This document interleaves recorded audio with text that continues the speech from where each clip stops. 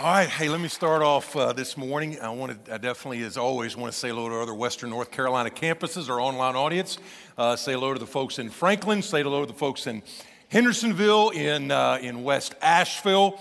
But 7 years ago, when we started multi-site and trying to go where the people were instead of asking the people to come to us, we were not sure it was going to work. And 7 years ago, a group of people said, we'll be the guinea pigs, and we started a multi-site campus out in Swannanoa at a school, and for the past 7 years, they've been getting there early, setting up early, then staying late, tearing things down late, and facilities aren't the ministry, but facilities facilitate the ministry. And after 7 years, I tell you what, all the campuses, put your hands together for the brand new East Asheville campus, all right? Very excited about that. Very, very excited. I tell you what, let me thank you, church. Regardless of what campus you go to, thanks for your prayers. Thanks for your generosity. All right, thanks for your ministry. Thanks for never being satisfied with just the status quo or the ground that has already been taken. You're always like, let's go, let's get more, let's do more for the Lord. So thank you for having that kind of mindset. You lean in. Anyway, awesome season in the life of our church. All right, take your Bibles, whatever campus that you're on, take your Bibles, turn to the book of Acts. We have been in a series called Be the Movement. We've been in there for about 6 or 7 weeks, and we will conclude it today. All right, next week is Palm Sunday. It will almost be like Preparation Sunday, all right? We will have a great time of preparation because then the week after that is probably what we're praying is and expecting and believing God for is the most impactful weekend that we've ever had in the life of our church. Not only is it Easter weekend, but for the first time we'll have actually some Good Friday services, and those Good Friday services are designed to slingshot us into Easter, all right? You can't celebrate the empty tomb quite as much as if you haven't already gone to the cross. And so on that Good Friday, we're going to go with the cross. We're not even going to get to the tomb that Good Friday. We're going to go there. We're going to sit there for a while. And what our prayer is that throughout the rest of the Easter weekend, that will slingshot you spiritually and emotionally into the celebration that is a risen Savior. So that's where we're going over the next couple of weeks. Here's where we've been, and here's kind of what we've been doing in the book of Acts. The book of Acts is the history of the early church, but we don't look at history like a historian, and we don't look at it for nostalgia. We're not looking back at the early church as remarkable as it was. You have the largest movement in human history that started with virtually no money, no positions of influence, none of that, 12 very ordinary people. But an extraordinary God, an extraordinary mission, and then an extraordinary movement took place that you and I are now at least a part of. If you're a follower of Jesus, you're like, I'm part of the movement, I'm part of the movement. And so what we've been doing as a church is driving some stakes in the ground. Those stakes in the ground are, we've always talked about our purpose as a church is to make disciples of Jesus for the glory of God that reach up, reach in, reach out. But how does that take place? What are the things that we hold dear on how do we actually get to that? And over the last 6 or 7 weeks, that's what we've been reinforcing. That's what we've been saying. This is who we are. This is what we're about. All right, it's a lot of it is we. It's we collectively, but there's also some me. All right, we is like this is a challenge to us as a church. Me is that if I'm a part of a church, if I'm part of a movement, then what is my role? And we've visited 6 or 7 values. We started off by saying that we acknowledge from Acts chapter 1, verse 8, that we embrace the mission. All right, God has called each and every one of us to be on mission with Him. Second week, we looked at the fact that we believe God's word. We believe God's word, that we are fewer and fewer and fewer, but we are unapologetically saying that we believe God's promises. We believe what God has said in the Bible. Third week, we talked about we pursue authentic relationships. This is not a place for perfect people, all right? We are broken sinners redeemed by Jesus, and that is what brings us together. And so then we talked about we unify around the gospel.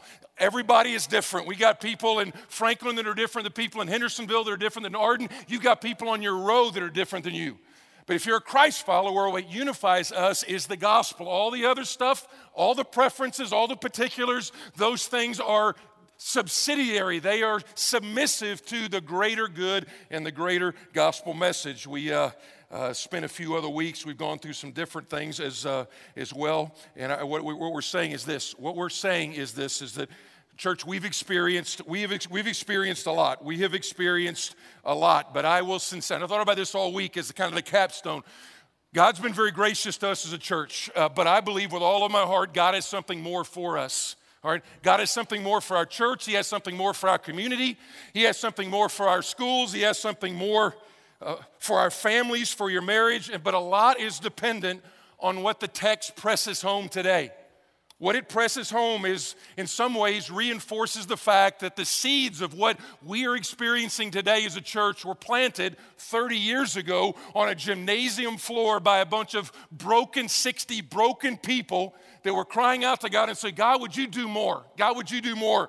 All right, we've messed it up. We have sin. We have all these things. We confess that, but God, would you do more? Would you take our church and influence Western North Carolina? And those are 60 broken people in a broken church saying, God, there's got to be more. And they cried out to God, and God has done more. And what we want to do is be kind of, let me be blunt at the start this morning. And all these ones we've looked at today, I would say, are pretty, we've excelled in some of these areas as far as like nobody would say they don't believe God's word. We've got thousands of volunteers every single weekend, so very few people would say, you know what, they really look at themselves as an audience and not an army. But what we have to remember, and the thing that most easily slips off the table is, the fact of it is, if we individually examine ourselves, most of us at church today do not have a healthy, robust prayer life. We just don't.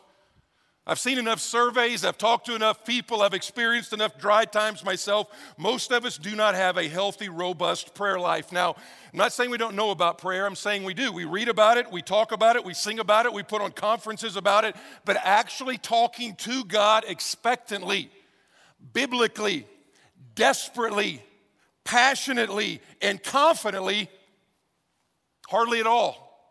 Hardly at all. Theologian D.A. Carson says, if you want to embarrass most Christians, just ask them about their personal, private prayer life. Just ask them about that. And they're like, well, there's one survey that did that only 6% of seminarians, now that's like supposed to be like God's elite, those called to the ministry, only 6% of them had daily prayer times with Almighty God. And so I would say, like, why would that be the case? And to be blunt, here's kind of the bluntness of it, and then we'll jump into the text. I think the only thing that I can think of is that down deep in our heart, we're just not sure how much prayer actually works. You're like, that's blasphemy. I'm not saying it's true. I'm just saying if we knew, if you knew that if I prayed that it would work, then you and I would pray more. We'd pray more confidently. We'd pray more vigorously. We would pray more, but I think the bottom line is we just don't want to admit this in church because you go, sometime I pray and things happen, and sometimes I forget to pray and they happen. Sometimes I don't pray and they happen anyway. You're like, well, they happened when I didn't pray and they didn't happen when I did pray, so why should I do that? I want to say also, this is a story we hear all the time. I've heard this 300 times since I've been in North Carolina. And it goes something like this. The fact is, when you prayed and something didn't happen like you thought it was going to happen, it not only made you stop praying, it made you just abandon God and the church altogether. Because you asked God for something and God didn't act like you thought God should have acted, and you're like, you know what, if that's the way you're going to act, I'm just out of here altogether. Some of you are at East Campus today, back for the first time. Some of you are here and you're like, you know what, I'm going to give it one more shot. And so hopefully today is going to be an encouragement to you. But I think the truth of the matter is, if we're just blunt about it, we treat prayer. Think about how we talk about prayer. Well, I guess all we can do now is just what? Is pray. You know, we tried all the other stuff. I guess all we can do just now is we can just pray. You know what that sounds like? That sounds like the last kid picked for the dodgeball game at school. It's like, you know what it is? It's like, well, I guess, you know, we picked all the good players. I guess we'll pick Johnny. All right, Johnny, you come over to our side. You're never going to help us out. That's the way we treat prayer. But that is not the last kid picked in the dodgeball game. What you see in the book of Acts is this is the nuclear option, right? This is the thing that says, you know what? This is what we have to do. I apologize if I've ever said this statement and left it alone and not been clear. I've heard good preachers say it, and there's some truth to it, but it's not a complete truth. And what I've heard people say is, you know what? Prayer doesn't really change things. Prayer changes me. Now, I would say that's a half truth. Prayer does change the prayer. I mean, you can't pray for someone or for something until God prepares your heart and gets you ready to get the answer that he's already more than willing to give. So there is some truth to prayer prepares the prayer. But to say that that's the sole purpose of prayer is not true. Because what you see is prayer does change things. And the early church believed that. And so what we're going to see is we're going to look at a text today that's not just about you and I should pray. Because to be honest, most people feel guilty when you hear a sermon on prayer. You hear about all these people, I prayed 4 hours and I prayed. Most people, you'll feel guilty. You go pray for like a week and then you'll just like go back. But if you know how to, if you know some of the principles, if you know the why behind it, then you and I are more likely to jump in and actually get our feet wet. And here's what I would just say again. What if God had more for you? What if God had more for you? What if God had more for your school, your family, your community, but we never got it simply because we didn't really know how to ask? And so here's the early church, and then we're going to jump into our text about how Acts chapter 1, they pray for 10 straight days. The Holy Spirit comes, Peter preaches, 3,000 people get saved. Acts chapter 2, it says they were devoted to prayer. Acts chapter 4, where we're going to look at today, or the back half, they pray, God fills them with boldness. They turn the city of Jerusalem upside down, 10,000 people. The church comes at 10,000 people. Acts chapter 6, they say, you know what, we got to reorganize this whole thing so we as the leaders can pray and do ministry in the Word. Acts chapter 12, they pray God blows up a prison and strikes down Herod with worms. All right, that's an awesome prayer. All right, and in the next chapter 13, they pray God raises up Paul to be a missionary, the greatest missionary the world's ever known. Acts chapter 14, they appointed elders after they prayed. But you're like, how do I do that? How do I do that? I don't know how to pray. Well, what we're going to do is I want to try to lift from the text 4, 5, or 6, depending on time, how principles that we can actually put into effect, and then we're going to save some time at the end of our services. All of our services, we're going to spend some time at the end. What do you think we ought to do at the end of a sermon on prayer? That is exactly what we will do, all right? Well done. Go ahead and go to Acts chapter 4. Let me do 23 and 24, and then I'll give us our first principle. This was so convicting and refreshing for me personally, all right? Thank you for being a church that says, we want you to get in the book every day, every week, so you have something to feed. It is so joyful to be a part of a church. It's like, feed us, feed us, feed us. Like, you can even offend us, but just feed us the word. Thanks, because, man, I get blessed more than all of y'all getting into the word, and this week has been no different. So here's where we are, Acts 4, 23 and 24. We're going to look at the first principle, all right? When they were released, a little quick background is they've been preaching the message, they've been preaching it hard. They're like, you crucified Jesus. All these people get saved. The authorities come, throw them in jail, and that's what's going on now. So they're just now getting released. So they go to their friends. That's a good place to go when you've had a hard time. And they reported what the chief priest and the elders had said to them, all right? Basically what they said is, we're warning you, do not teach about Jesus anymore.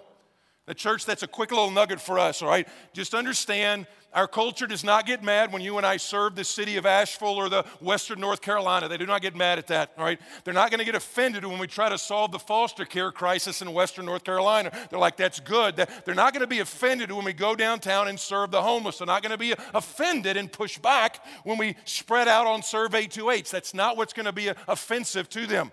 But the Bible tells us repeatedly that the gospel itself is a stumbling block to people. And so they say, do not talk about Jesus anymore. And let's check this out. And when they heard it, so they go back, they tell the church, hey, here's what they said to do. And just think about it. What would have been our first reaction? All right. If they're like, if you teach about him anymore, we are going to kill you, okay? Okay. What would have been my first reaction? My first reaction is like, man, we got to get a better security plan, all right? We got to get a better security plan than this, all right? Or maybe it would have been, because it's Peter and John both, all right? Maybe if it was both, I'm like, okay, we got to get a designated survivor, all right? Because they can never be in the same place at the same time anymore, all right? We got to rethink this strategy. Or I don't think we'd think this, but it would be very easy to go, well, let's stop with this whole you killed Jesus and you better repent because Jesus is the only way to heaven. Stop that and let's go to something easier. Maybe like Song of Solomon. That's sexy. We can preach that for a while, allow them to cool down. But here's what they did. It says, when they heard it, I love this, they lifted their voices together to God. What was their first thing? Their first thing was, man, we are threatened. Let's lift our voices to God. So principle number one, and this is where we're going to do at the end. I want you to think about it. What is the most desperate thing in your life? Because here's what happened is they are praying and they're praying and they're praying what I'm just going to call desperately. Desperately. Just a question, why did the early church constantly pray? It's very, very easy. Very, very easy in our day and time to look back on the early church and think they were just nothing but spiritual giants. And certainly there were many of them. Certainly there were many of them. But you look back and why did the early church, why were they so constantly crying out to God for help? Why are they in Acts chapter 4 saying, God, you got to help or it's the whole thing's going to tumble over? Why is that happening? Is it because they're spiritual giants? No, they're praying because they're scared. They are desperate. The Romans had crucified Jesus. They crucified Jesus. They just threatened the leaders. And I would let me submit this to you. I'm going to go through these 5 quick. I don't want to get to the end and go, we didn't have enough time to pray. So I'm going to talk fast. You think fast and you take notes fast. But you look at it, and one of the things that keeps us from praying is our failure to recognize how utterly desperate we are for God's help. Most of us think prayer is a discipline problem. It's not a discipline problem. It's not like I'm not disciplined enough to pray. I don't go to the gym either, and I don't eat well. I'm just not disciplined, so I'm just not a prayer. It's not a discipline issue, okay? It's not a discipline issue. It's a dependence issue. It's a dependence issue. It's the idea that somewhere in the back of my mind, I think somewhere in here with my talent, my money, my influence, my skills, my whatever, I can make this thing work. And we totally ignore Jesus saying, apart from me, you can do absolutely nothing. You can do nothing of any eternal significance at all. And it runs in our culture. I mean, we are, just look at who we are. We are Americans. We are the can-do people, all right? We are Americans, all right? We're not Americans, all right? We are Americans. I can do this. We are do-it-yourself people, and that is good. It honestly is good. The Bible talks a lot about, listen, you carry your own load, all right? There's your normal responsibility you and I are supposed to carry. But what it is it's deadly when it comes to whether or not you are depending on God. If you don't believe that, just think about when you pray and when you don't pray. When we think about the idea, I'm too busy, I don't know how, all this stuff. It's amazing, though, sometimes what happens is God pulls back the cover, the illusion of control. And when God pulls back the illusion of control, then what do? We cry out to God. You're like, I don't know how, I don't pray. It's been months since I actually prayed except for over a meal or a windshield prayer like as you're driving to work. God, help me with this interview. I'm talking about designated, intentional prayer time. But you know when that does come? Intentional prayer time comes when your kid gets sick. I don't mean sick with a flu. I don't mean sick with, he's got to get his tonsils out. I'm saying when your kid gets sick, I'm talking about real sick. I'm talking about deathly sick. I'm talking about the doctor saying, I'm not sure if he's going to make it. I'm not sure if she's going to pull through. You let that happen, and all of a sudden you and I, we pray. We pray. We ask other people to pray. We get desperate. We cry out to God. You lose your job. You get close to losing your house. It's like, God, please help us with this. Your spouse comes in and says they found their soulmate on Facebook that they met years ago in high school and they hadn't seen each other in 20 years, but after praying about it and thinking about it, I found my soulmate, so I'm out of here. Then you and I pray. When your doctor says it's cancer, when your son gets put into a war zone as he is in the military. What I want you to understand is when you look at the early church, they saw prayer as like a walkie-talkie during warfare time. They didn't see it as some little intercom or some cute little way to call up the salad to come down for dinner. They're like, you got to show up here. We are on the front lines. And here's what always troubles me and why we can get so lethargic. And I say we, not you. We can get lethargic.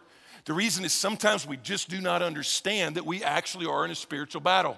And we don't have time to unpack Ephesians 6 and some other ones.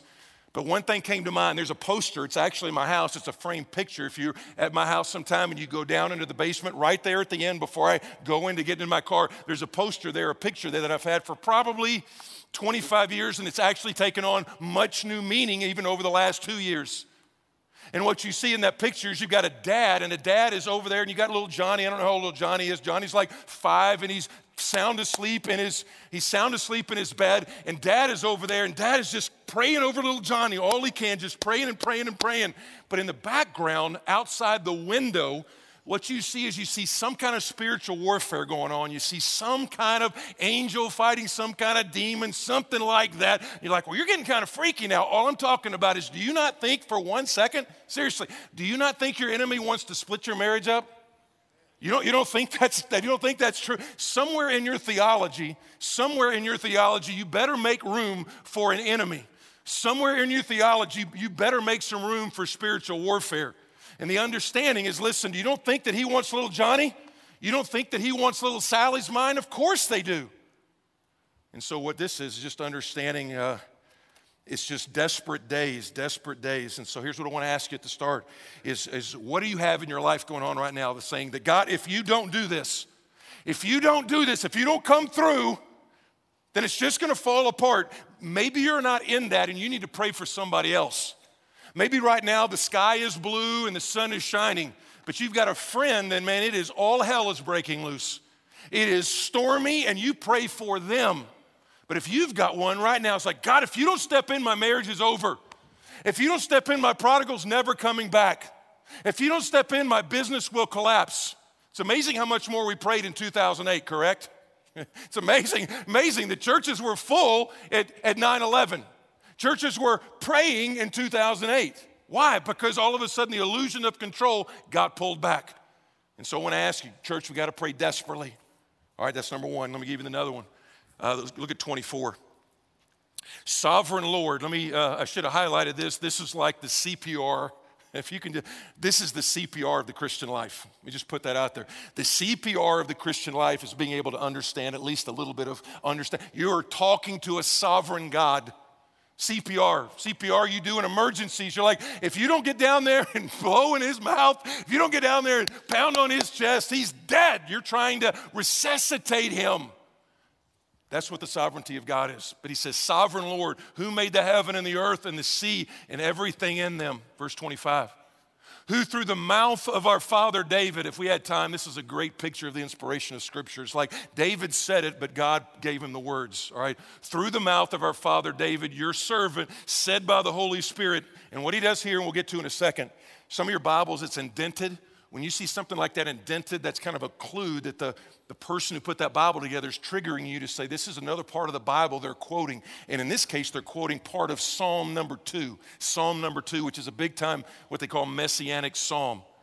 But it says, why did the Gentiles rage and the peoples plot in vain? Verse 26, the kings of the earth set themselves and the rulers gathered together against the Lord and against his anointed. Anointed, that's what? That's talking about Jesus way before Jesus came to earth. All right, anointed is the idea of Messiah, rescuer, deliverer, the chosen one. That's who he's talking about, and that's who then he comes back and quotes. For truly in this city they were gathered together against your holy servant Jesus, whom you anointed. And here it is. What he's saying is we got a bunch of enemies. We got Herod, we got Pilate, we got the Gentiles. Gentiles are non-Jew people, and we got the Jews. A lot of people are like, you know what? Sometimes Christians are like accused of being anti-Semitic. It's like you're saying the Jews killed Jesus. And what you see in this text real quickly is the idea it says, you know what? The Romans did, the Jews did, the Gentiles did, but bottom line, what it says is, you know what? All behind that is God. None of this surprised God. Why? Because it says he's a sovereign Lord. Both Herod and Pontius Pilate, along with the Gentiles and the peoples of Israel, to do, and check this out, whatever, what does that say? What does it say? What's the word there? To do what? Your hand. Your hand, that's God's hand. It's like, God, you were writing history before the events happened. To do whatever your hand and your plan had predestined. Don't freak out over that. This is talking about a history being written here. It's not talking about salvation. It's talking about history right here. Your plan had predestined to take place. And here's where we're going to put number 2 up here. Put this word. When we pray, we need to pray confidently. Confidently. We pray some dumb prayers. We pray some dumb prayers.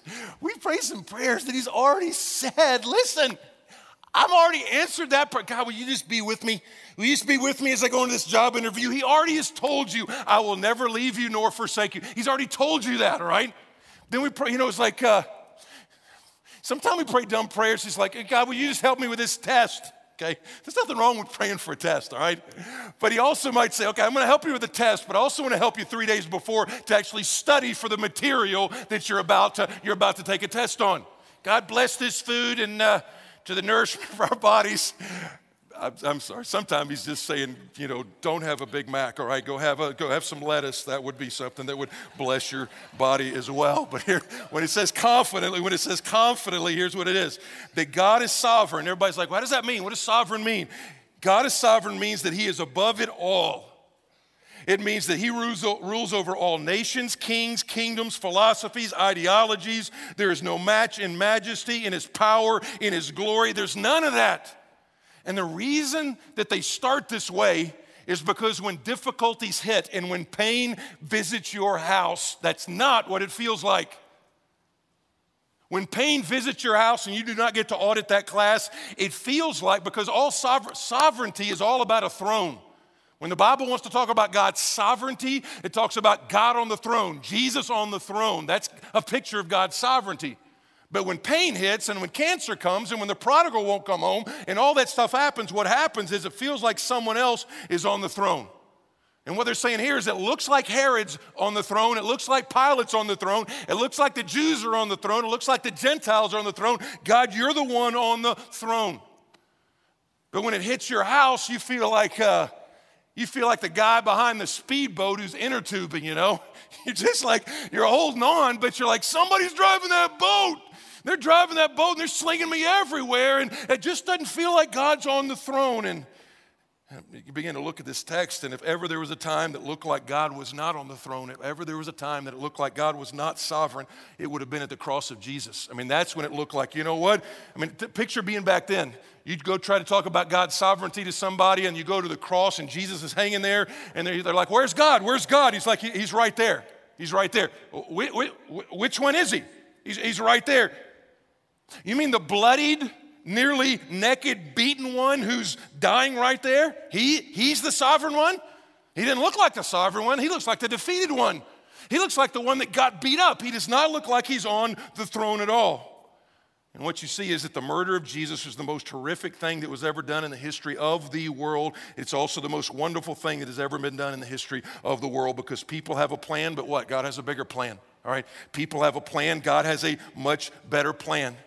Now, we talked about this a few weeks ago, so let me just run through it real quickly. We talked about it with Stephen and his martyrdom, and not everybody gets a pony for Christmas, okay? Not everybody has all this stuff. It's not that. Here's what you got to remember is the church is saying, God, all this happened according to your plan. We know that everything in its own way is under your control, and you have purposed to use all things, both good and bad, for the progress of your plan. And so even though this stinks, even though this feels overwhelming to us, we're going to trust that you are working in it. That's why we asked last week or a few weeks ago, what if your first thought when a problem occurs is, God, you are sovereign, you are going to use this problem for the accomplishing of your purposes? I mean, how would that change everything? We get so upset because we picture half a verse and you claim half a verse like Romans 8:28 and you read it off your coffee mug. And it says, God works all things together for good. And that's where you leave it. God works all things together for good. That's not the whole verse. It says God works all things together for good to those who love God and are called according to his purpose. And then it says part of that purpose is for you and I to be conformed to the image of Jesus. That's part of it. And so, by the way, works together is where we get our word synergy from. He's like, it's not saying everything is good. That's not true. Not everything is good. He's saying God is so sovereign and so big, he can take the bad things, even the wicked things, even your sin, even my sin, and he's so sovereign and so big and so good, he can take all that stuff, put it together, and eventually it's going to turn out for your good. That's what he's saying.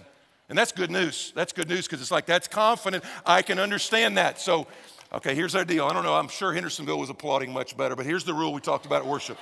In worship, if 4 people clap just to love your brother or your sister, the rest of you at least got to join in, all right? So let me just kind of give you another run at that, all right? So let me give you another run. So when I do that, and this poor sister right here, and she's clapping all alone, she feels bad, so some of you need to support her, all right? So let me give you another shot. She's going to clap, and the rest of you are going to come together, okay? So here's what it is. In every problem, in every setback, I think, sovereign God, you've appointed this to happen. You are using it for your purposes. You turn tragedy into triumph. All my difficulties are under your dominion. God, show me how you're going to use this for your glory and your purpose and make me bold in the meantime.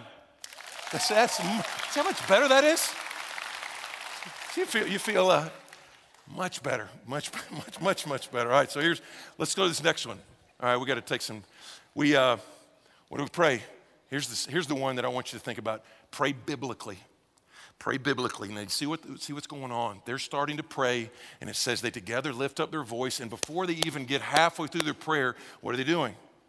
They're actually quoting the Bible back to God in their prayer. They're quoting, as I said, they're quoting Psalm 2, verses 1 and following. They're quoting that back to God. Now, question, are they quoting that because they think God forgot the psalm? They are not doing that. They're not. What they're understanding is, listen, there is power. If I can pray, I know God wants some stuff to happen. And so I'm not just going to read my Bible, I'm actually going to pray my Bible back to God. So the first thing is I'm going to pray God's word back to him. So many times we've talked about, don't just read your Bible, you pray your Bible. When you look at your Bible, you actually look for principles or promises. I know some of the promises are specific to the context. I understand that. Don't email me I understand some of the promises are specific to their context. For example, when he tells Abraham, I'm going to give you a son, even though you're 99, I would not necessarily go get a place at the at the retirement home that has a nursery, okay? I'm not saying you can claim that promise, but here's the mystery in it. The mystery in it is 2 Corinthians chapter 1, and I don't understand how this all works.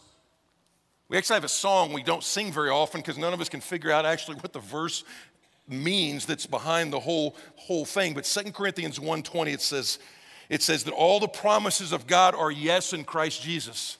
That all the promises of God are yes in Christ Jesus. And the only thing I put down is each promise points to something that God has offered us in Christ. That in Christ, all the blessings that come with being a son or daughter of Almighty God through repentance and faith are in Jesus. So here's what I want to leave you with. We're not going to take a huge amount of time on this point. When you're reading your Bible, pray when you see a principle or you see a promise. Somebody said sometime the prayers that are answered from heaven start in heaven. And what they're saying is if I'm praying something God has already said he wants done, you can have some amazing confidence that thing's going to get done. And so you can give countless examples. I put down 5 or 6 here. So for example, you got somebody that you love dearly, but they don't know Jesus, and you're very, very, very, very burdened for them. All right? So what you might do is you might take Isaiah 59:1 that says, behold, the Lord's hand is not short that it cannot save, and his ear dull that it cannot hear. You know what you're praying? You're reading Isaiah 59, you're like, God, I want to pray right now for Bill. I want to pray. I've forgotten to pray for him for the last month, but Isaiah 59:1, you said that your ear is not so dull that it cannot hear, so I know that you hear my prayer. That your hand is not too short that it cannot save. So God, right now, I pray that you would break through Bill's life, that you would organize the circumstances, cultivate his heart, so there'll be a day when he hears the gospel, when he responds to Jesus in repentance and faith. You don't think that kind of prayer is going to be answered? You can pray that. Let me give you a few more.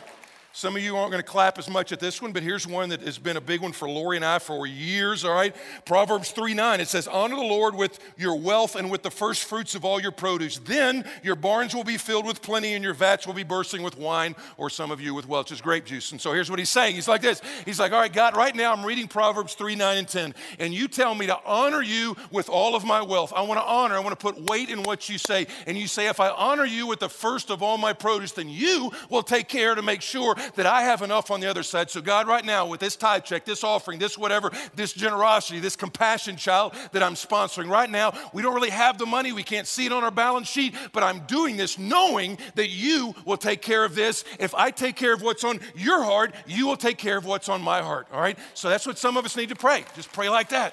We can just kind of go on and on and on like this. Sometimes it's not a promise. Sometimes it's a challenge.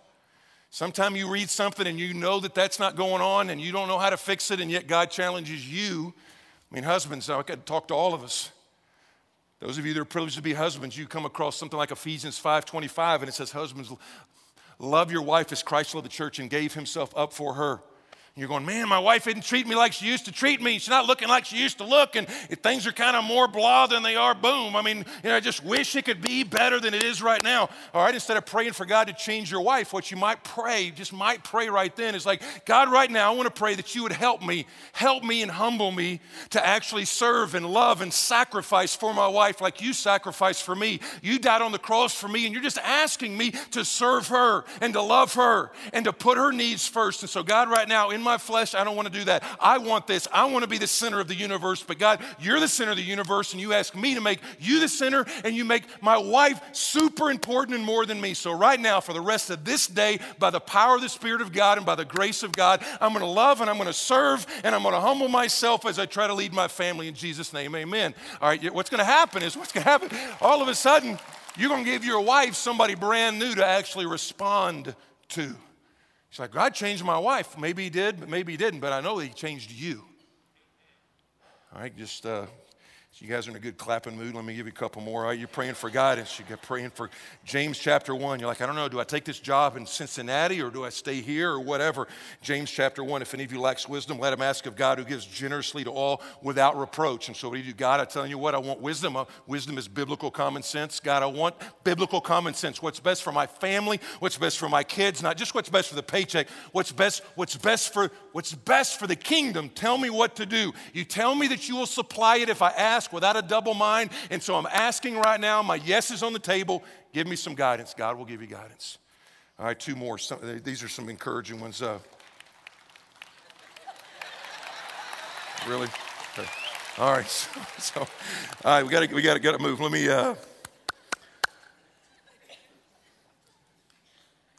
give you one more. All right. There's ones like if you're tempted, you could do 1 Corinthians 10:13. No temptation has overtaken you, but that which is common to man. And God is faithful, who will not allow you to be tempted beyond what you are able, but with the temptation will provide a means of escape. What does that mean? God, right now, I tell you what, this temptation is kicking my tail. It's kicking me every single time, but you say it's not too much for you.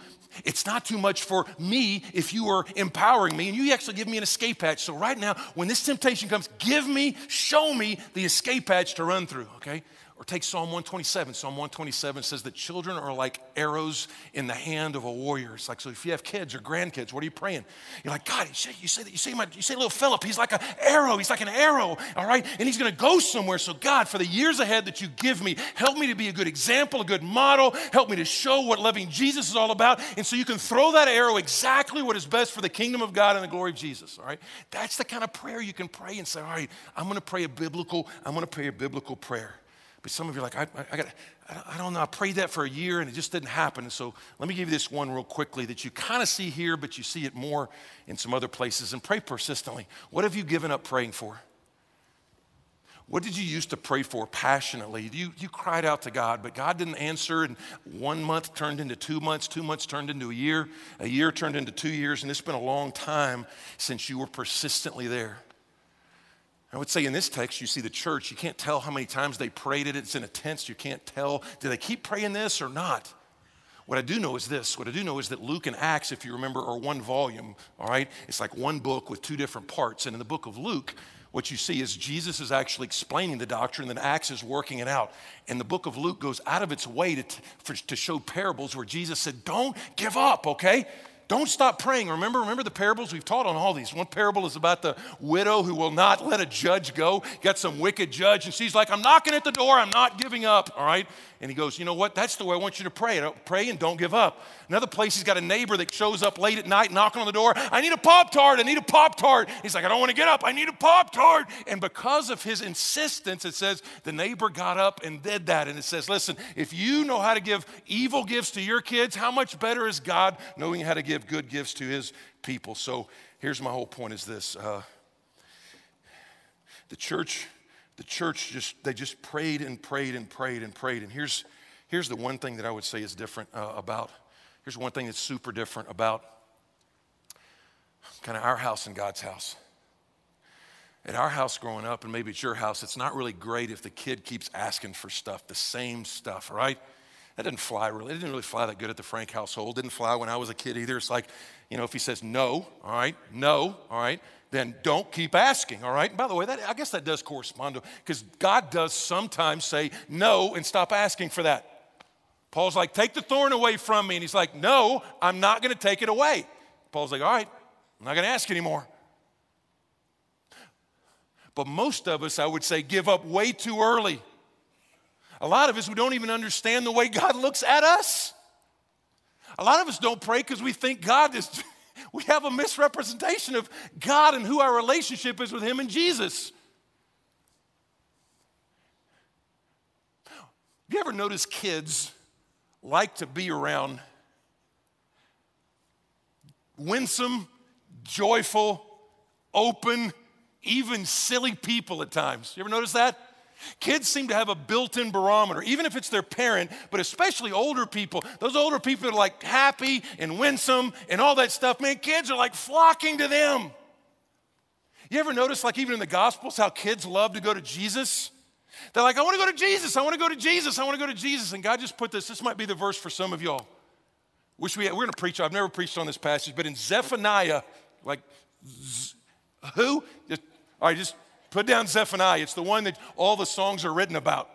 It's the one that the Lord is mighty to save. And then it says this, and He will sing over you in gladness. Now, most of us actually don't even think that. We think that the Lord delights in us.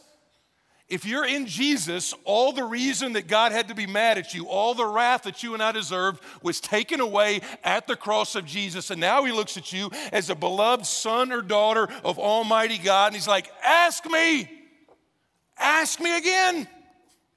Ask me again. Go ahead, ask me again. Now, He's not reluctant to at all. And I don't understand how all this works, but there is one writer called it, I think he called it the JEJIT principle. Just enough, just in time. Okay? Just enough, just in time. It's like sometimes God's like, do you believe? Are you going to trust enough to press through and not give up? And here's what I would say just to that. If you're praying and there is no answer, maybe you've been praying for a spouse to be saved, maybe you've been praying for your marriage to come back together. I prayed for my mom to come to Jesus for 20 years. 20 years. 20 years.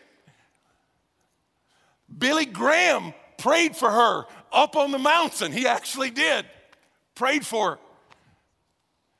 But after 20 years, about 8 years ago, she finally repented and embraced Jesus. So here's what I'm saying, is don't give up. Unless God has said, stop praying for that. Keep praying. Keep praying for it. Be persistent. And here's the last one, is I want you, you're going to see here in the text, and this is where it comes where you know, pray cooperatively. Pray, you're like, that didn't rhyme as much as the other words do. So here's what cooperatively means. It means in a way that involves mutual assistance and working toward a common goal. So here's the verse. And now, Lord, look at the balance here. The balance is, God, we're praying and believing you to do it, but we understand that we might be part of the answer to the prayer. They're praying and they're like, God, you're the one that's got to do it. But they're praying biblically because they know that God wants to reach the world with the gospel. They just don't know how it's going to work. So they're praying confidently, they're praying biblically, they're praying desperately, but now they're praying cooperatively, saying, God, look upon their threats. So God, you got to take care of this, but grant to your servants, grant to the people that you actually want to use, what? To continue to speak your word with all boldness. I mean, what a prayer. Now, a couple of thoughts, and then we're going to pray. They didn't pray for security. There's nothing wrong with that. They didn't pray for comfort. There's nothing wrong with praying for that. They didn't even pray for protection. Nothing wrong with that. They said we want to pray for boldness. Boldness does not mean arrogance. It doesn't mean rude. It doesn't mean pushy or demanding. The word boldness there, used a bunch of times, means clear communication in the face of potential opposition. Just clear, just clarity. Clarity in the face of potential opposition. So over the next 2 weeks, one of the prayers that we want to pray as a church is for biblical boldness. Clarity in the face of potential opposition. Now, boldness for beginners, there could be a number of ways to do this. Let me give you a handful. One, you could just give God credit. If God blesses you, man, give God credit. Give God credit, which, by the way, which, by the way, just got to mention, I mean, I know some of you are like, you're going to use it 2 weeks in a row? Yes, I am. And that is the fact. Did you see my point guard on my Red Raiders last night after they won? Now listen, I wasn't going to use it until the interview afterwards, and the lady, I love seeing sportscasters get so uncomfortable when the player says, I just want to give glory to Jesus. They're like, and what about the full court press? I mean, they don't know what to do at all. But the old Matt Mooney, I mean, what did he do? Comes up to a guy, traveled everywhere, and he's like, first of all, I want to give glory to God, and I want to give gratitude to my teammates. And I'm like, my goodness, that sounds like church. I want to give glory to God and gratitude to people. So maybe that's the start for where you want to go. Maybe it's sharing your story. Maybe it's offering to pray for some food service worker that serves you. And hey, we're going to pray. Anything we can pray for you about. Maybe it's inviting somebody to Easter service. When you leave, you're going to get little cards. Just leave them somewhere. All right. 2 weeks of praying. 2 weeks of praying. So here's what we're going to do: is on your seat. I think you got one of these. If you didn't, you can get one in the lobby. And it's basically, you got 14 days. You got 14 days until Resurrection Sunday, okay? All right? There's going to be 12 services over the weekend, all right? 12 services over that weekend. So it actually starts on Saturday. But here's what we want to do. Think of that one person that you're like, God, please do something amazing. Please bring them to Jesus. So cooperatively means, God, I'm going to pray. And so put their first name down. And then what you're going to do is you're just going to put this in a little bucket when you leave. And then over the next 2 weeks, we as a church staff and other people, we're going to pray for that person, John, Bruce, Bill, Susie, whoever, all right? You're going to leave that. And then you take this other part. You put it in your Bible. You put it in your journal. You put it somewhere. There's a verse or verses for the next 14 days. You can pray that promise. God, I'm praying that right there. You're like, man, I got something going on. It's just huge, huge, huge. You feel free to put this down. You're like, my marriage is falling apart. Please pray. Feel free to put that down there, okay? My son has cancer. Feel free to put that down there. But also put down, here's a person that I'm praying for. And I would just say this, you could be part of the answer to the prayer. So you pray for yourself. You pray for yourself. Now here's a quick hint. Don't pray for somebody that goes to some other church that you're going to invite to our Easter service, all right? We're not looking to try to get other people's sheep, all right? What you're looking for is somebody that doesn't go anywhere at all. That is, Jesus looks over his city and he says they're like sheep without a shepherd. They are distressed and dispirited. And he says, so now what do? You pray for workers in the field. So that's what you and I are. That deal? So we're going to pray for that. Put a name down. You're going to keep part. You're going to give up part. And here's kind of where we're going to end. 60 people 30 years ago on a gym floor cried out to God. And what we want to pray is, God, do it again. God's blessed us. There's every year, church, there's been 900 people baptized in the last 15 months. That just doesn't happen that often, all right? So again, glory to God for that, and we want to be grateful. But here's the lyrics. Walking around these walls, like this is great. Walking around these walls, I thought by now they'd fall. You've given up. Maybe it's a habit, maybe it's a person, maybe it's a circumstance. You're like, I've given up. And so what I'm challenging you to do is the next 14 days, man, get back on your knees, lifting that up to the Lord, lifting up that person. But you have never failed me yet. Waiting for change to come. That's the hard part. It's hard to wait. It's hard to wait. It's hard to wait. That's why it's called faith, all right? I pray today, I receive tomorrow. Right here is walking by faith.